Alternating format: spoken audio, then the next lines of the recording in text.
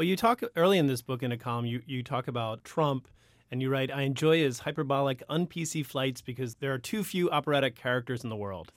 And then your idea of him kind of regresses. I think that was an early column. Yeah, no. Well, once he had these bursts of bigotry that caused little Muslim kids to be taunted and Muslim women to be beat up and Latinos to have problems in high school, then it isn't fun anymore. But that presents a challenge. I mean, as a longtime reader of your columns, I recognize your kind of taste for the operatic. And, Obama was Spock.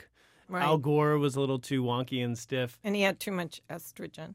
Yeah, you said, that's right. You had a famous column where you said he had too much estrogen. Yeah. Is there an inherent tension between what makes someone a good leader and what makes a good column? Right? Yeah, well, I've had many years that were so difficult. For instance, Michael Dukakis. The whole campaign, he was reading a book called Swedish Land Use Planning.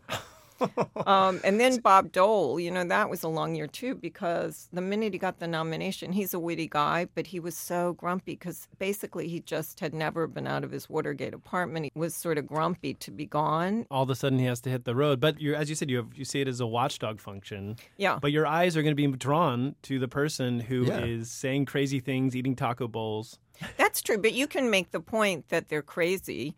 I asked Trump all this stuff. It's in the book. I interviewed him and I said, Mr. Trump, here's the problem.